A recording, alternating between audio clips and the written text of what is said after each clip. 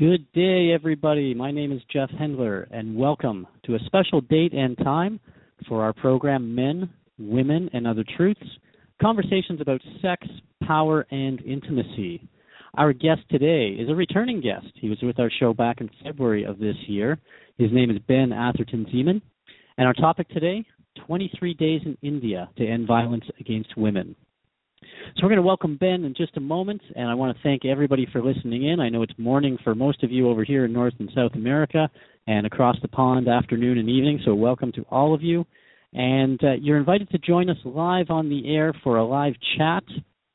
All you need to do is just scroll down the page when you're in the Blog Talk Radio website, open the chat box, and you can log in with your Facebook or Blog Talk Radio account. And if you want to listen by phone, our phone number is 310-982-4166. Let me repeat that, 310-982-4166. If you have a question or comment for Ben, please press 1 at the prompt, and you'll either let us know that you want to speak with us. Linda is our producer today, and she's going to take your call and get you ready to speak to us.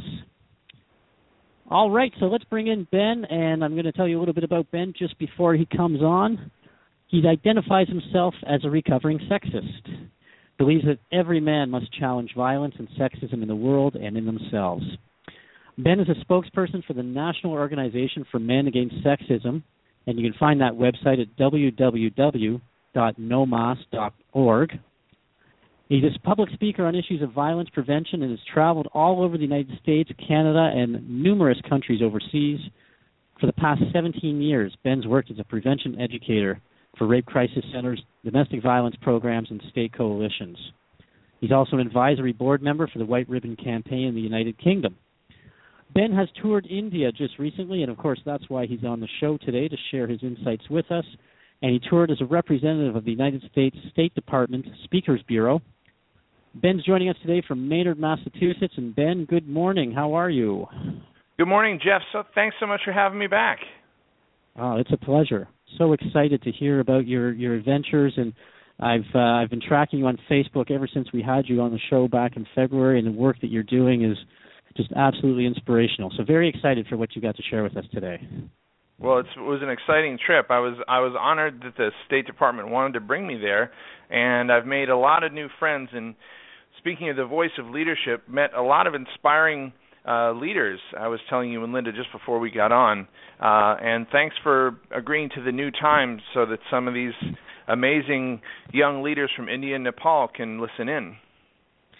Yeah, we really want to make this, we already know it's kind of a small world, and we want to make this even smaller, bring everybody into the game, so to speak, of what you're up to in this world, what they're up to, and how do we keep pushing forward and just make it a safer and more exciting world to live in, more open and committed and passionate. And, Ben, maybe we can just start with probably the most serious question of all is, I believe this was your first trip to India, correct? It was.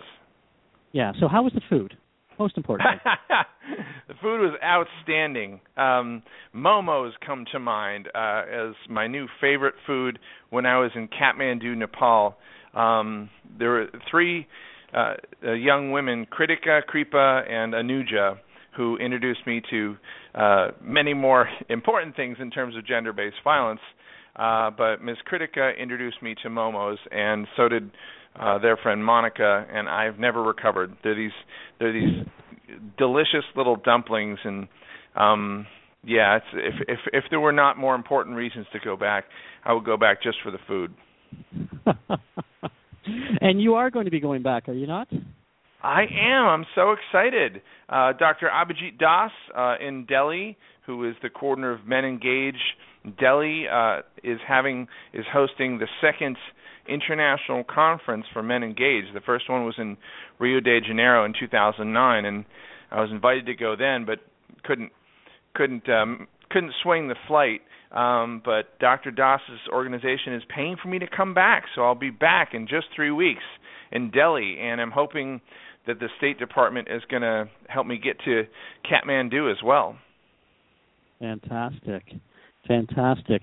So what was the inspiration for this trip? I mean, obviously it's a compliment to the work that you've been doing, but who really was calling for it? I mean, we hear so much in North American media about what we call really the rape culture in India, and perhaps that's not even a fair statement, but it's what we keep hearing. So who in India is leading the charge on this? There are what we would call nonprofit activist organizations, what in India they call NGOs, non-governmental organizations, feminist women and men who are speaking out against rape and sexual violence and speaking out against rape culture and speaking for gender equity. So what brought me there specifically was the State Department has the Speakers Bureau, which I was aware of because a couple of my friends, Ann Odell and Lydia Walker, are on the Speakers Bureau. So they told me about, and they're experts on domestic violence prevention and many other things. They were asked to go to, I think, Kazakhstan years ago. So I knew about this. Someone from the State Department Speakers Bureau saw me perform a play. Some of your listeners know that I perform a one-man play called Voices of Men that uses humor and celebrity male voice impressions to educate about gender-based violence. So they saw me perform this scene with Kermit the Frog and Elmo at a conference, and they liked it, and they said I should join their Speakers Bureau. I'm so curious about the roles that you play in your show. I mean, you do Rocky Balboa, you do, as you say, Kermit the Frog. There's Austin Powers, I believe you do as well. How does that translate across the pond into a different culture? Depends on the audience. I had one really nice audience in Coimbatore, India, of about 700 students at the GRD college, and they seemed to like it. Actually, the room filled up. The 700-person auditorium filled up half hour before we were scheduled to begin, and so they had to have these overflow rooms where it was broadcast on these big screens. It was quite humbling on my part that people wanted to see that, and so people laughed and people clapped and stuff. And a lot of folks came up afterwards to come talk to me and take selfies with me. Even if someone's English isn't that good, one of the few words they know is the word selfie. The selfie culture is international. It's one very language, much so. Isn't it? Yeah, fantastic. Ben, when we spoke earlier, you mentioned that for you, and I go back and look at all the years in which you've been doing this type of work and the lives that you've changed, and you're now saying this was a life-altering experience for you. Well, it was, and frankly, my life has been changed by all along. I'm 48 years old. It's been changed all along by feminist women, by women who work to stop gender violence, including Suparna, you and Suparna interviewed me. So it's women like Suparna and Miss Linda, your producer, who have inspired me, and specifically survivors of violence. When I was in college, my then girlfriend shared with me that she had been a victim of violence by a previous partner, and it's really upset me, and I began learning more about violence against women, listening to more and more women and young women about not just what it was like for them to be victims of violence, but what it was just like to be female on campus, to be flirted with when you didn't want to be paid less than men, to be not listened to in class maybe as much as men, and it just made me mad. and they were like, well, don't tell me you're mad, don't tell us you're mad, we already are mad. Do something about it, and in particular, go talk to other men about this, because at the time, the mid-'80s, there was very few men who were speaking out against gender-based violence and for gender equality. Now, fortunately, that is changing, and I'm proud and pleased to be part of this growing movement, this growing multiracial, multicultural movement in different countries of men who are not just speaking out against violence in the world, but challenging our own sexist attitudes and male privilege in ourselves. Yeah, and I think that's an interesting place to visit is what are we feeling as men? So I'm looking back to your experiences. I'm assuming a late teenage or early 20s where you were in college. Yep. And your girlfriend comes to tell you that she's been a victim of assault. And, right. What's going on in your mind besides just the anger, but is there anger, directed at where? And where are you in your own mind about this and how comfortable you are with things at this age? Well, I think, frankly, at first I unwittingly blamed the victim. And, I remember suggesting some things to women of, like, what they can do to prevent street harassment, to work to earn the same as men and things like that. And, just trying to be helpful, and, again, was educated by these folks that, like, well, we already know some great techniques for self-defense, but what we really need to be doing is not asking, what can women do differently to avoid being victims of violence and sexism, but what can men do to work to create a world, and what can we all do to create a world where women are listened to, women are respected, women are paid equally. And I started to learn how connected those daily acts of sexism, those daily indignities, lately they're called microaggressions, how they help to create a culture where, violence against women is forgiven, is belittled, is excused, and that really you can't have a man hitting a woman, a man raping a woman, a man murdering a woman without a culture that favors our gender, Jeff, over Linda's, and whites over people of color, heterosexuals over GLBTQ folks. And that lesson was reinforced when I was in India. Women and girls across India really said, yeah, this is very connected. And the connection seems very strong and international at this point. I know you had mentioned to me that you were abroad. You were in India at the time, really, of everything happening in the United States around the National Football League and Ray Rice and so forth. Yes. And there is this piece that I had read recently around when do men, or it's important for men to acknowledge the inner Ray Rice within them. And that really just sat with me and struck me as, yes, we need to be completely honest with ourselves about all of these things. When you start to talk about gender equality and you start to talk about equal pay, not even to the point of the violence and anything else, just in those areas. So it really is an international theme, isn't it? It is, and I like your thinking, Jeff. What's the Ray Rice in all of us? I mean, these amazing activists in Haven. At Haven in Michigan, it's a domestic violence and sexual violence program, have made a pyramid where at the top of the pyramid, the tip is, murder, and then under it is physical violence against women and stuff like that. But at the bottom of that pyramid, it's resting on this base of these daily indignities, the objectification of women, paying women less, as you said. And, very few men, most men, I dare say, do not rape, certainly do not murder women, but I think all of us have done some of the stuff on the bottom. I know I have. I'm embarrassed about it, and I'm trying to change that. That kind of change is a constant struggle of self-examination and also being confronted by my friends who are both women and men. Mm-hmm. Yeah, and thank you for being that open and vulnerable about it, because that is really where we want to get to the heart of is let's examine these inner places that we've been sometimes, not wanting to go there again, but just to examine them and say, yeah, we can learn from it. I'm curious. It is an open and a vulnerable place, and it's no fun, frankly. I'd rather be demonstrating against sexism in the world than actually acknowledging the hurt that I've caused. But do you know what's harder than that is being the victims of that violence, even the daily indignities.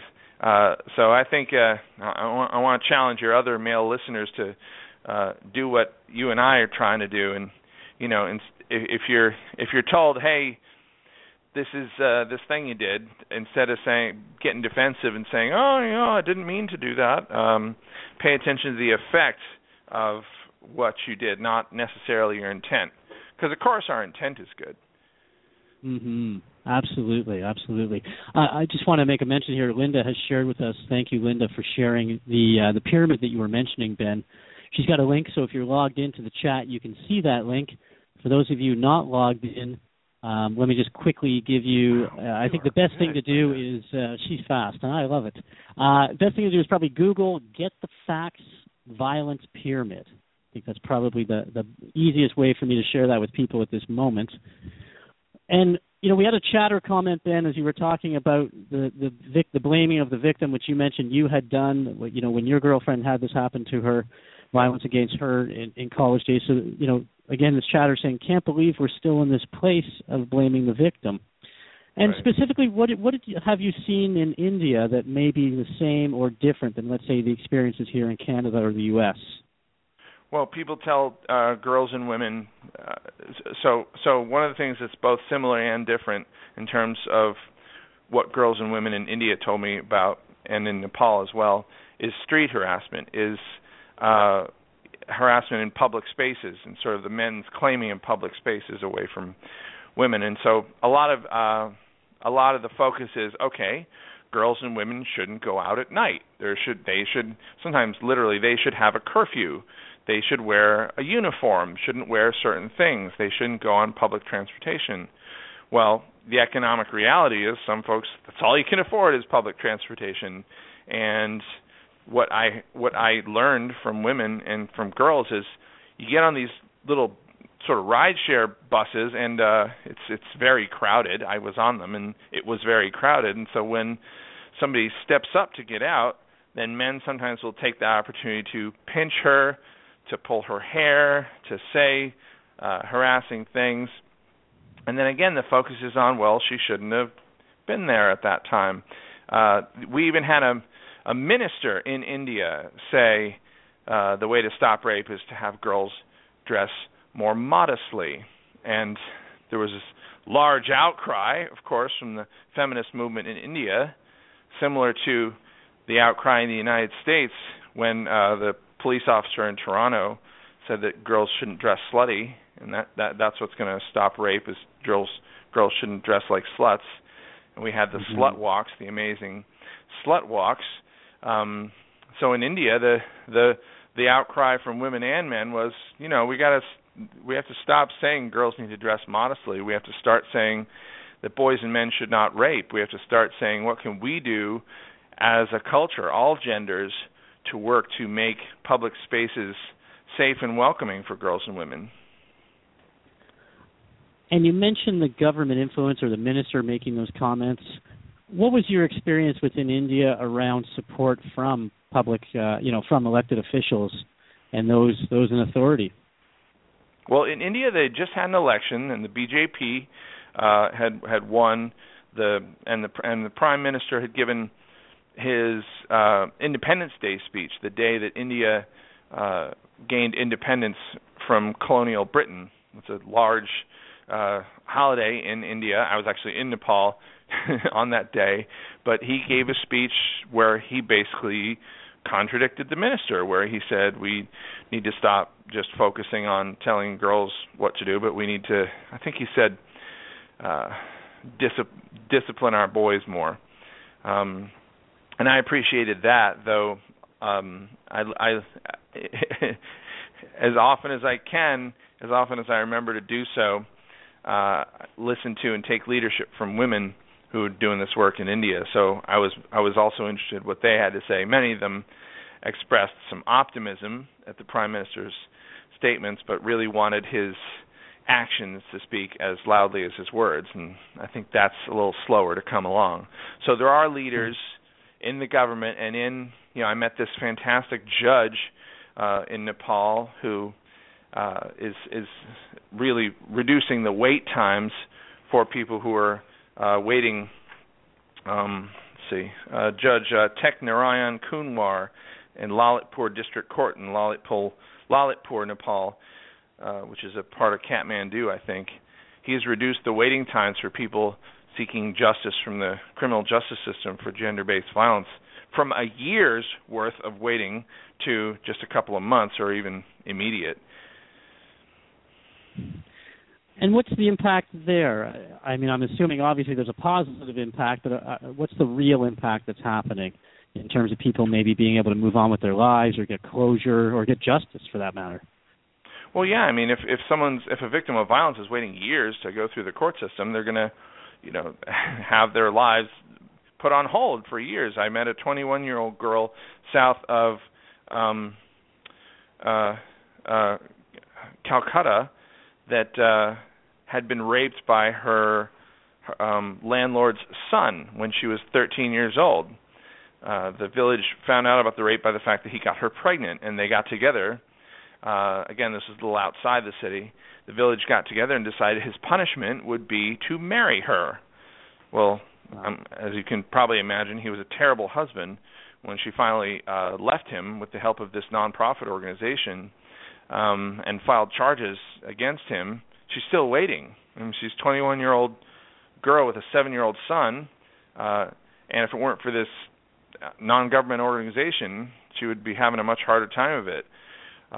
Folks tend to expect the criminal justice system to be part of the problem, not part of the solution. Mm-hmm. And that really is an expectation that it feels like it's on a broader scale. There's a lot of low expectations for what public officials and the law will do for us in India, let's say. And are you seeing people kind of being complacent around it, or complacent maybe not the right word, but beaten down somewhat? So that was the sense I got. Up.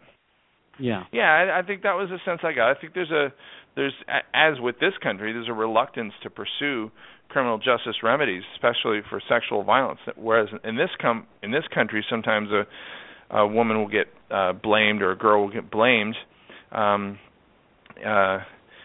If she says, I was raped, they will say, well, what were you wearing, or were you drinking alcohol? And that exists as well.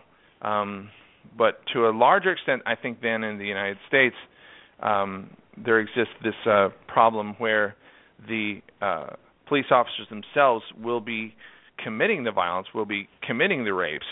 And, of course, that does happen here as well. We've seen evidence on YouTube of police brutality.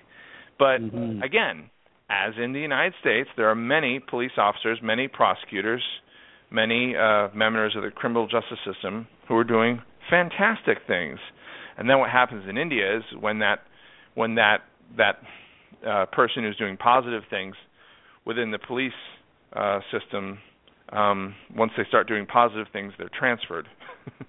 That's the sort of resignation statement that I heard a couple of times, especially again in Calcutta. There was a young woman who was gang raped by these men right near where I was staying, on the street that I walked on every day during the few days I was in Calcutta.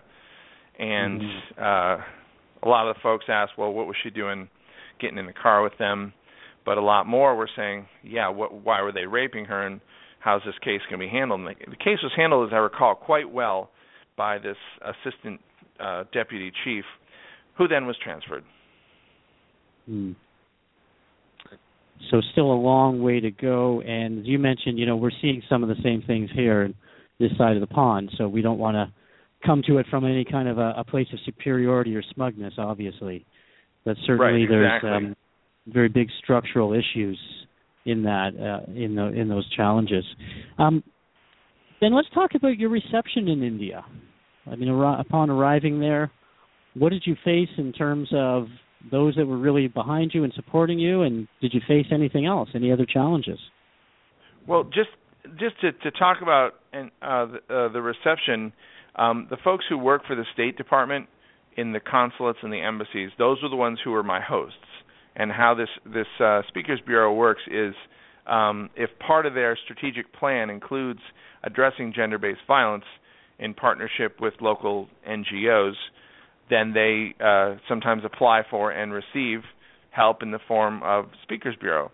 So I just want to say these staff people were amazing. I mean, they get a lot of us speakers, and so I was sometimes one among many speakers. But even though that was the case, I was greeted like an old friend, not like a work colleague. And these folks worked long days, driving me to gig after gig after gig, sometimes flying places with me, and missing their families for a couple of nights while we did this work.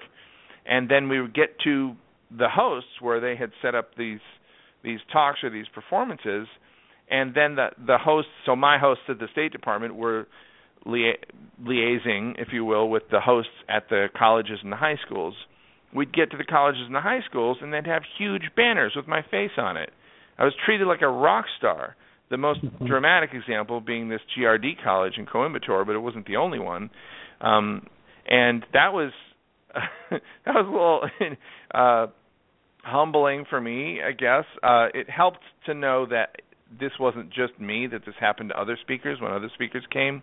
I hadn't asked Ann and Lydia about that, but apparently this is just how the speakers are treated. And whether it's the hunger to learn about this issue and take action, or whether it's just the welcoming cultural norm that is in India and definitely in Nepal, we had big audiences everywhere we went. Tremendous. And talk about some of the differences in culture. I mean, you're used to speaking generally, even though you've worked overseas in other areas, generally to Canadian or American audiences, the language is the same, the stories are the same, all of your metaphors, all of those things. Yeah. So let's talk, a little bit about how do you make the connection in a different culture. Well, sometimes I didn't. I mean, frankly, sometimes my material fell a little bit flat. The longer I did it, I think the better I got. So when we were outside of Coimbatore at this small town that we drove out to, for example, in Tamil Nadu, which is one of the states in southern India, we had a translator. We had a lot of translators wherever we went. But at the last minute, I'd sort of gauging the level of English proficiency in the room, I decided to switch what I was going to do, and instead of this one particular program that we were doing, we did a role play. So again, about the hair pulling and whatnot, harassment in public spaces. What we did was for these young people, these girls and boys in Tamil Nadu, we had them act out intervention when they saw. So it was two classes. So the first one was for adults, and we listened to the women in the group and asked them to express what was it that was troubling for them in terms of troubling is the wrong word. What did street harassment look like for them, and what would they like men to do? And so they said they would like men to commit to speak out against it. So all the men in the room, we ended by committing to speaking out against it. So the very next presentation was to students, and a lot of the adults hung out for when the students came. So Andy Diarment, my host from the consulate there in Chennai, she agreed to be the harassee in the bus, and I was the harasser. And I asked these boys to come up one at a time and practice intervening, since they had made that commitment. And so I was pulling her hair, and the boy would speak into the microphone and sternly rebuke me, and in Tamil. I had no idea what he was saying, but he would just be like, da da da da da, and then the audience would go nuts with applause. And these young girls did the same thing. In one case, this very small, had to have been 12 years old girl with these intense eyes, stood up and stood right in front of me, and I was sitting down, so she was slightly above me, got in my face with her finger in my face, nah, nah, nah, and yelled at me in Tamil, and the audience just went nuts. I have no idea what she said, but apparently it was powerful and fantastic. and you didn't need to know what she said. You just knew you better back off at that moment. I would have loved to have known what she said. I just didn't. The translator was getting water by then because he'd been working overtime, but he did sometimes like whisper in my ear. Like for example, there was one time when Miss Lakshmi, who's a victim of acid attacks that we were talking about, Linda and you and I were talking about before the show. Dr. Das, Abhijit Das, brought her up on stage after a performance of Voices of Men because she had very kindly come into the audience, and she started speaking, and I didn't know what she was saying, so he whispered in my ear that what she was saying, because after Voices of Men, I asked the audience to commit, the men in the audience to commit to never commit, condone, or remain silent about men's violence against women. So she was talking about all the men who had helped her, all the first responders when she had been attacked by acid. A lot of them were men, the men who worked for Stop Acid Attacks, Mr. Alok, one of the co-founders of Stop Acid Attacks, and she was talking about all the, even though men had committed this violence against her, this intense violence against her, that she had plenty of men in her life who were kind and who were supportive, and how much she appreciated that. You mentioned that you had met 3 women who were victims of acid attacks, and as you mentioned, you and Linda and I were discussing that prior to the show, and you just seem so moved by all of them. Share a little bit more about these women, and maybe you can also help us to understand what spurs these acid attacks. I mean, if you've got an organization called Stop Acid Attacks, right, it sounds fairly common and fairly dire. What's behind all of this?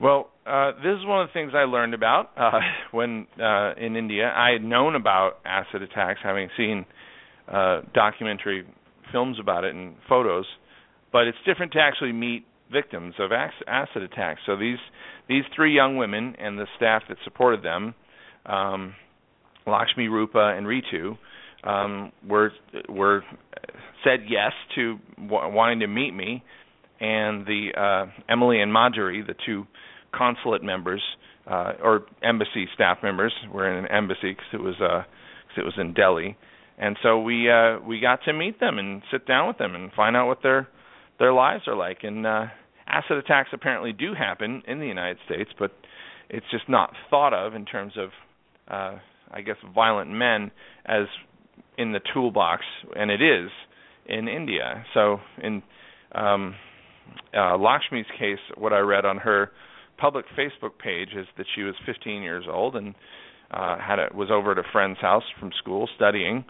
The friend had a 32-year-old brother, I believe, who then later texted Lakshmi saying, "Will you marry me?" And she didn't respond to the text, and he texted again the next day, "Why didn't you respond to my text?" And then attacked her with acid. I just thought this was, and you ask what's going on in their minds. I think it's almost the ultimate in terms of men's male privilege, men's self-righteous indignation over not having gotten the response from a woman or a girl that they wanted. Some girls and women are attacked by acid when they don't respond to being harassed on the street. If a guy's saying, "Hey, baby," and a woman ignores him, he thinks it's right and just to then later sneak into her apartment, dump acid on her face, and either kill her or cause her these life-altering, permanent damage. Yeah, I'm starting to if feel that my happened own to me, I don't know if I would. Yeah. I don't know if I'd be able to put one foot in front of the other. And yet, for Lakshmi, for Ritu, for Rupa, they're not only doing that, but they're speaking out against acid attacks in a very public way.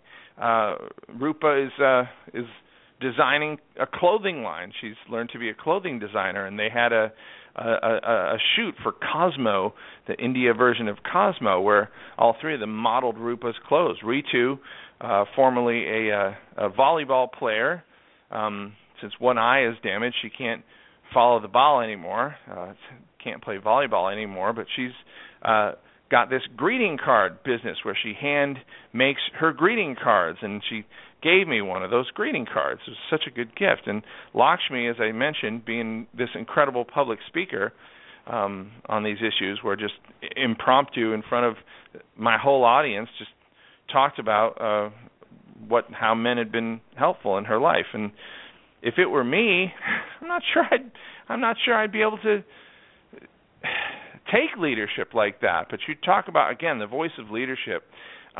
This interview, if I want to dedicate it to anybody, I want to dedicate it to these three. I want to dedicate it to Ritu, Rupa, and Lakshmi, and I hope that they're listening. Yeah. Incredible stories, and I'm with you. I'm so amazed at the way in which they continue to just move forward. Amazing fortitude. Ben, what did you notice, if anything, being in urban versus rural centers? Were patterns of violence different? Were patterns of discrimination different, or is it fairly consistent across the board? What did you learn about that? Well, what the NGOs and the feminist activists told me was that it is a bit different, and when you're rural, there are fewer resources. There's more old school thinking, if you will, more belief in male supremacy. And sometimes that's a stereotype, just like our stereotype that, it's so much worse in India than it is in the United States. And, sometimes that's true. Sometimes India really has a lot going on that we don't. Similar for rural versus urban. This group I mentioned in the small town Jivika is doing such amazing things. But I think it's the progress that's happened in terms of addressing gender-based violence has happened more in the cities than it has rurally. In Nepal, there are a lot of organizations, Mighty Nepal being the most well-known, that work to stop trafficking. So, girls in the villages are romanced by these young men who come and say they want to marry them, and who sometimes buy the girls from the parents and then take them to the city, and where they're sold into sex slavery. Actually saw a fantastic skit about this that these high school students in Kathmandu did, where this young man played quite a convincing Lothario that romances away this girl and actually then sells her into slavery. I want to give you a moment to just catch your breath, Ben, and remind our callers and our listeners that you can call in if you have any questions, any comments for Ben. And where are you at, callers? Come on. Give us a shout, huh? Give us a shout. 310-982-4166. Let me repeat that number, 310-982-4166. And then please press the number 1 at the prompt, and you will be talking to Linda, and she will let us know when you're available to come on and all those good things. So, come on in, share with us whatever you've got. And for those that are online with us and have logged in, feel free to chat and ask questions, anything that comes to mind, because, what comes to mind for me, Ben, is this topic is just so huge. And I wonder, how does this weigh on you? You can only do so much as a human being. There's only so many areas we can focus on. Do you ever get that sense of like it's not enough, or how do you go about that? I get that sense all the time that it's not enough. I mean, especially considering what I mostly have done is the thing I bring to the table is comedy, is voices. Talking like Kermit the Frog and Elmo. How is that going to end gender-based violence? How is that going to create equality and respect? And then I remember that I'm not alone, that this isn't just up to me, that I'm part of this international movement of women and men, and that it, as Alice Walker said, it takes every small stone of activism that we have to build an edifice of hope. And sometimes our own stones are to us small, misshapen, their color seems off, they're singing, comical and strange, and presenting them, our stones, it's a beautiful quote, I feel like I'm getting it wrong. Presenting them, we perceive our own nakedness, but also the rightness of it. And even the smallest stone glistens with tears, but also with the light of being seen and loved for simply being there. It's the beginning of her book, Everything We Love Can Be Saved, Alice Walker. And I'm just trying to remember it from memory, but I try to remember that my own small stone will not do this, but that fortunately I'm not alone. Mm-hmm. Yeah. And frankly, I would know the problem were still there. It would still weigh on me, even if I stopped doing this work. But this way I get to do something about it. And hopefully it is helping. And, I'm excited to go back, and hopefully I can do whatever I can to help the Lakshmis, the Ritus, the Rupas of the world do their work. And if I can even do that in the smallest bit, then I'm happy. Well, even if you feel you got that quote wrong, Ben, or messed it up a little, there's beauty in the mess of it, and really the importance of, you're right, just the one stone alone isn't going to do it. Yeah. And speaking of which, we have a chatter with a question, and this comes back to really everybody being together and working together, and asking for a little more explanation about what you did in India. Was it workshops? What was the objective of the State Department in sending you in the first place? Yeah, sure, and thanks for your text chat, Melissa Gordon. The State Department's objectives in sending me and bringing me were specifically a grant that both India and Nepal wrote to the State Department in D.C. asking for a gender-based violence speaker to help them build gender equity among youth. And they define youth as 25 and under. So it was. I heard about this maybe 9 months ago, and then they had to decide whether they wanted me or not, and they decided me, and I don't know why or how that process was. That's internal to the State Department. But what I told them that I had to offer was this play that I performed that I mentioned, Voices of Men, which was, mostly not that appropriate because its characters are Western characters, Rocky Balboa, Austin Powers, James Bond, and so forth. But they did want that in some cases, and listeners who are curious about that can see clips at my website, voicesofmen.org. The other thing that I brought was this interactive role play, Melissa, where I played an abusive boyfriend or husband, and then I worked with local activists and actors, or just non-actors, just people who cared about this issue. And Kritika Lamsal was the young woman, for example, who played Jen, my girlfriend, when I was in Kathmandu, and she did an amazing job. We performed this play a bunch of times together in English, and then her colleague Kripa is translating it into Nepali, and it's being translated in Hyderabad into Telugu, and I think into Tamil as well in Coimbatore.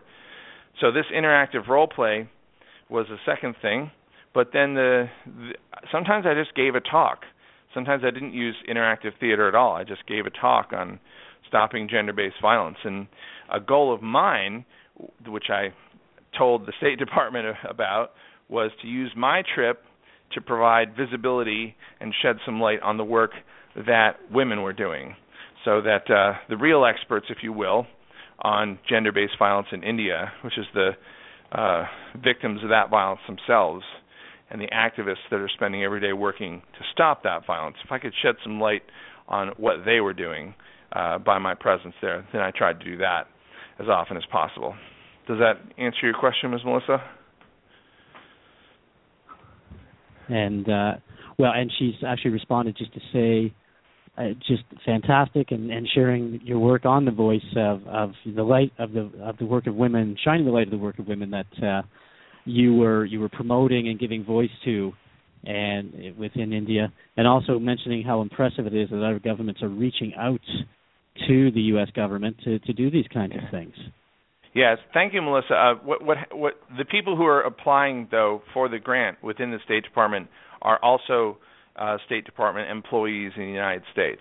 So it's not the Indian government or the Nepali government, although the State Department employees do network with both governmental and non-governmentals or groups in making these, but these are goals within the U.S. State Department. I've never been a diplomat. I've never worked at an embassy, so this whole and you're welcome for the clarification. I'm glad somebody's texting. Thanks, Melissa. I'm learning about all this stuff from all my hosts who are themselves diplomats, but they do a lot of progressive social change in the United States State Department. I'm just so excited that I am learning about it and I get to be a part of it. And I think it really speaks to, well, and actually this is, thank you, Melissa, again, for adding. President Obama has recently said, when there's trouble in the world doesn't call Beijing or Moscow. They still call I'm adding the still call the U.S. Because, in this world today, there are many people who see the role of the U.S. as being diminished or, looking more inwards, et cetera. But the reality is that we have, and the experience here obviously is about the U.S., but many dedicated men and women in this world who are really seeing that we have the resources here to really help others abroad. Yeah. I tried to stay away from the whole white savior thing. That was actually a concern of mine right from the beginning, that I would either be seen or cast in the light of or would actually be sort of this imperialist, I know better than you Indians and Nepalese how to stop gender-based violence in your own country. So really kind of tried as best I could to shape this as a listening tour more than anything. And listen, I did. And, as I have all of my life, learned so much and was inspired so much by women and girls who were both victims of violence and also working to end that violence. And again, I hopefully it has been useful to them to have me come there and shine a bit of a spotlight on their work, and hopefully it'll be useful to have me come back in a couple of weeks. Mm-hmm. And one of the things I get the sense of from you, Ben, and from the first time you were on our show as well, is that, you're not the imperialist white guy. And of course, when you walk into the room, maybe in another country, that may be the first impression for some people, but you yourself are such a you're very deferential, is what I want to say about you, in terms of saying women are the ones who are the heroes, are the ones who are doing the work, the hardest work around this. And really it's about me being there to say, I need to look at myself and what I've contributed in the past. Yeah. All men need to do this, and let's follow the lead of these women. It's not for us to take the lead necessarily. Yes, absolutely. And I thank you, Jeff. I appreciate that. And Melissa's also appreciating my humbleness. And I got to tell you, it doesn't come naturally to me. It's unfortunately, humility is a learned thing. I'm an actor. I want all the spotlight to be on me, right? I saw these big banners with my face on it, and I was like, this is great. And I could have just sort of reveled in that spotlight on me, but that's not how social change is made. So I try as best I can, but I have to keep reminding myself. And fortunately, I have people in my life who will also remind me if I forget that the real experts are women and girls. If I start to take up too much center stage. And I imagine your dog Lufa too, when soccer or feeding, right? Hey, listen. What's that now? Well, I was just saying, I imagine your dog Lufa too, is a constant reminder for you as well. It's like, hey, wait a minute, stop thinking about yourself. I've got to go for a walk. I need to be fed. That's true. That's true. My Facebook friends know that I have the most beautiful wife in the world and the cutest dog in the world, and that my dog Lufa right here, listening intently. No, she's not. She's watching squirrels out the window. That she demands the focus be on her, and rightfully so. I want to come back then just a little bit to Melissa's original question around doing workshops, etc. Sounds like your audience was teenage to in their 20s, or was it broader than that? Yeah. Well, it was the grant that was written, again, by these State Department employees within India and Nepal, was for promoting gender equity among youth, among people under 25. Having said that, a lot of times my audiences were adults. One performance I had of Voices of Men was in this restaurant. It was all adults. The colleges and high schools, of course, were the bigger audiences, and I think they were bigger partly because they had to be there, and those were people under 25. So it really depended on the city and what kind of a gig they could get. In Delhi, we had this performance with Dr. Abhijit Das, arranged at Hindu College. And that was a wonderful performance. Again, with the big banners, they did art on the sidewalk, with like these there was like this red phoenix bird woman figure that they were drawing on the sidewalk with chalk, doing art in anticipation of the performance, and that was for college-age students. The auditorium, by the way, and you'll understand this maybe being in Mexico right now, the auditorium was not air-conditioned. So what we had there was about 500, 700 students in a 100-degree auditorium fanning themselves. And backstage, we were 120 degrees. I'm 48 years old. I was about to pass out. I don't think I could have gone on stage, but the assistant principal there in Delhi gave me this drink with like this brown sludge. It was the most disgusting thing I'd ever drank. It tasted like brown sludge mixed with like a half a cup of salt. And I drank it, and it was like Popeye's spinach. I was like, boom, and then I could go on stage, and I don't think I would have been able to do it otherwise.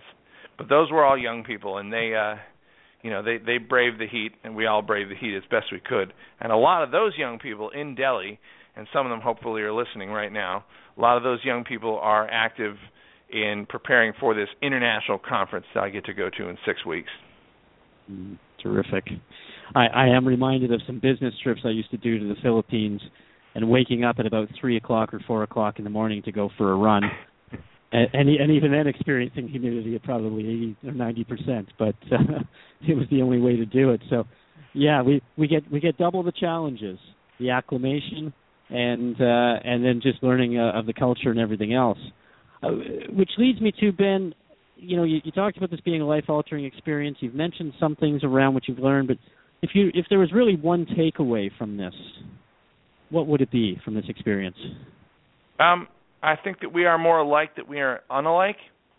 That gender-based violence in India is much the same as gender-based violence in the United States, with a few, like that pyramid that you sent your listeners to, which, by the way, is different than the one I was talking about. But it's still very interesting, this violence pyramid, and the same concept. That pyramid is the same, and that the understanding of why is the same. That both in the United States, in India, and in Nepal, you can't have these overt acts of male violence against women without a culture that favors our gender. And without a culture of racism, sexism, homophobia, anti-Semitism, ableism, classism, right? And with some specific differences, the manner of street harassment being different in India and Nepal, the acid burning being more common in India than in the United States. But that the setup is much the same, and fortunately, the ways to work against it. And meeting Ritu, meeting Rupa, meeting Lakshmi, meeting Kritika, Kripa, Anuja, it's mostly young women. There were older women as well. It's incredible older feminist women. Archana Kaul comes to mind, again in Delhi. That meeting those women and men is what I'm going to take from it. And we are more alike than we are unalike, and I hope to see them again in just a few weeks. Terrific. Ben, how do we follow you? How do we keep in touch? How can we get in touch with some of the different organizations that you have mentioned so far? Well, I am almost never on Twitter. But I have a Twitter handle. It's called Feminist Ben. My friend set me up on Twitter, and I think it's worth being on Twitter just to have the handle of Feminist Ben. Folks can feel free to friend me on Facebook. My name on Facebook is a bit of a complicated one. It's Ben Voicelift Atherton-Zeman. The Voicelift is because when I'm not working to stop gender-based violence, I'm driving for a rideshare company called Lyft in the Boston area. And my theme I'm a Lyft creative. Some people who drive for Lyft do a creative thing with their car, and my Lyft creative is I speak in voices. So my passengers can be driven by somebody who sounds like me or by somebody who sounds like Elmo or Kermit the Frog. So that's a way to find me on Facebook, Ben Voicelift Atherton-Zeman, or you can follow me on Twitter at FeministBen. Which is going to be your commitment now to tweet a little bit more. Yeah. So we can all hear your message. Yeah. We'll stay all right. I still don't know how to post photos. Me either. But we'll get there. We can get there together. All right. I have a comment here from Mel Dark Deer, and Mel Dark Deer is saying, I think we could all... There you go. Hello, Mel. I think we could all use our example. Sorry, the scrolling, I need to just scroll back up here to find it. Okay, I think we could all use our example of focusing on the similarities of our culture and others rather than on the differences, and hear to that. Hear, and Mel is one of these women that I've learned from. I've had the pleasure of knowing Mel for a couple of years. We both volunteer at the Falcon Ridge Folk Music Festival in Hillsdale, New York, and it's wonderful to see you here on the screen, Mel. Terrific. And you are returning to India again, and I guess the best way to follow is again on your Facebook page. That's correct. Yeah, terrific. And look forward to seeing and hearing and reading all about what you're up to there. And as well, we'd like to, as we're coming to our closing moment here, just do a little bit of self-promotion, if I may, for upcoming shows on the Voice of Leadership Network. And also just a last comment here from Mel Dark Deer. It's wonderful to be able to listen in, and thanks. And thanks for the invite. So, Ben, you're touching people everywhere. Your brand of leadership, the passion you have for it, and the expression that you use through your artistry, through your humor, is really a gift to this world. So you are the Voicelift, and I really want to thank you so much for coming back onto the show and for sharing with us. Well, Jeff and Linda, who's not only the producer, who is the founder of the Voice of Leadership, I just want to thank both of you. If the voices of Ritu and Rupa, Lakshmi, and everyone else that I've met there can be echoed through my voice and through my telling of it, then it's a good day. And so pleased to come back on your show. Terrific. Thanks again. So now I'm going to move into a couple of public service announcements. So for many of you, this might be the first time that you're actually listening to a Voice of Leadership radio program. And so the best way to follow us is in a couple of places. One is thevoiceofleadership.com, and there you can see a listing of all our shows. We have what we call sort of our parent show, which is a weekly show every Thursday night, 8 p.m. Eastern Time, and that is known as The Voice of Leadership. And then we have 5 other satellite shows, including this one. But just want to tell you what's coming up on this Thursday's show. And we are going to have as the guest, or Linda will have as the guest, author Amy Logan and director Nina Najad, and hopefully I've got that name correct. They worked on a documentary film together called The Price of Honor, about honor killing. So please join the Voice of Leadership on Thursday night at 8 p.m. Eastern Time for that program. And there's no honor in killing. No, absolutely not. Absolutely Sorry, not. That's another difference. Pardon me. There's more frequent honor killings there. I'll stop interrupting now. No, quite all right. We need to bring all of this to the floor, so that's great. Another way you can follow us from the Voice of Leadership Network is on our Facebook page, The Voice of Leadership, and you can track where all of our programs are and when they're happening. And just to let you know that Men, Women, and Other Truths, conversations about sex, power, and intimacy, so what we're all about if you're listening to us for the first time, is really looking at relationships between men and women, communication, having the conversations that many have been too shy, fearful, shameful, whatever, of having. And we do this with respect and curiosity for an understanding of the opposite sex as well as same sex. And we'd love for you to join us. We've got a little bit of a lighter topic coming up on Thursday, October 13th. Sorry, let's make that Monday, October 13th at 8 p.m. Eastern Time. And we're going to do quotes from the trenches, and it's going to be all about dating. And if you were listening to my show back in July, you'll be familiar with Tarika Fell, the relationship fairy godmother, and she's going to join me for this discussion on dating. So the lighter side of things. And as we I knew there was a relationship fairy godmother. She's there, and she's great, and she'll help everybody. All about dating. Tune in. We'll have some fun with that. We're going to have some interviews with some people who are deep in the trenches of dating right now, and I think it's going to be a blast. So thanks again, Ben. Thanks, everybody, for joining us today, and really pleased that you could.